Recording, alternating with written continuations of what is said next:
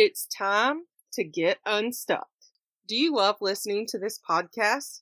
I'd love to have you give me a 5-star review over on Apple Podcasts or on your favorite podcast app.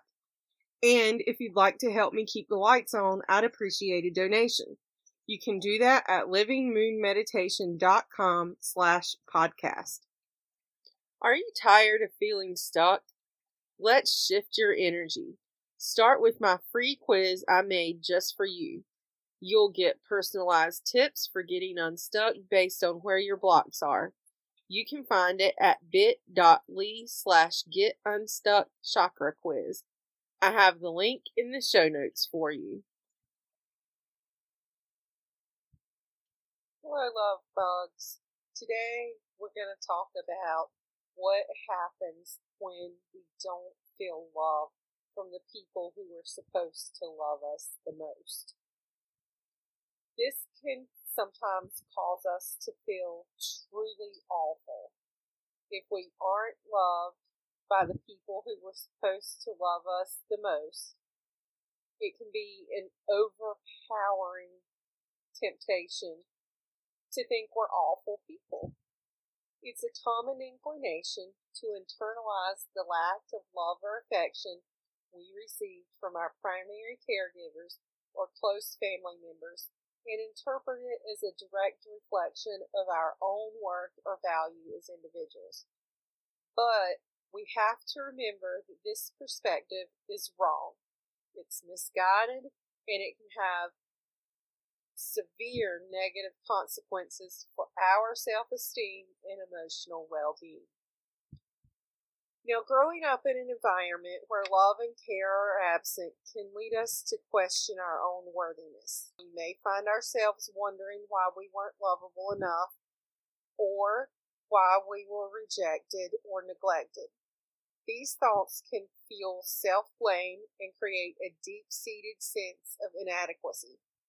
But it's essential to understand that the absence of love from others is not indicative of our own intrinsic value as human beings.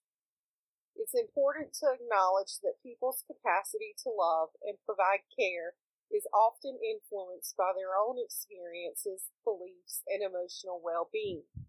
Their inability to love us as we deserve may stem from their own unresolved traumas, emotional limitations, or dysfunctional patterns that have been passed down through generations.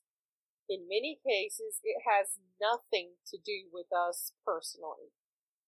Recognizing this distinction is crucial for our emotional healing and self-growth. If we can break free from the self-defeating belief that we are fundamentally unworthy or unlovable, then we gain the ability to separate our own inherent value as individuals from the actions or behaviors of others, even those who were supposed to love us the most. Understanding that our worth is not defined by anyone else's behavior empowers us to cultivate self-compassion and self-love. It encourages us to recognize and appreciate our intrinsic value, embrace our strengths, talents, and unique qualities. We can learn to appreciate ourselves for who we are, regardless of the love or approval we may or may not receive from others. Surrounding ourselves with supportive and caring individuals who genuinely appreciate us becomes crucial in this process. Building healthy relationships can provide the love and validation we may have missed in the past. Seeking therapy or counseling can be immensely helpful in addressing any lingering emotional wounds and developing a healthier self-concept. It's important to remember that your worth as a person is not determined by the actions, opinions, or love of others. You are inherently valuable and deserving of love and care, regardless of whether you received it in the past.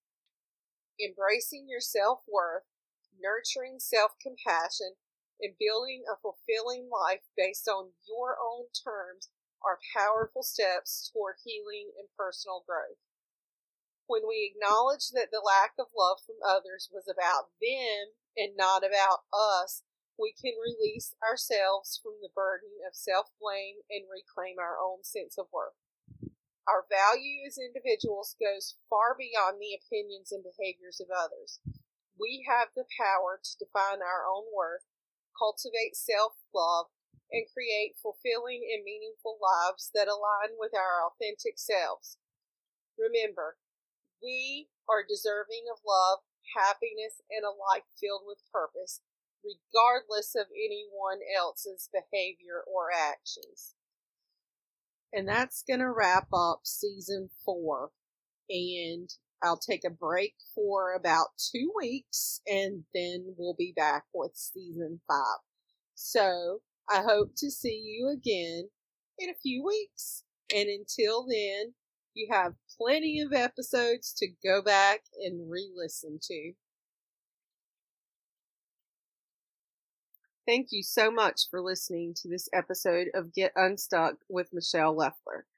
It's truly been my pleasure to talk to you today. If you like this episode or you think it will be useful for someone else, please consider leaving a review on your favorite podcast app. If you've got any questions, send me an email to hello@livingmoonmeditation.com. Here's to getting you unstuck so you can be grounded, joyful, and energetic. See you next time.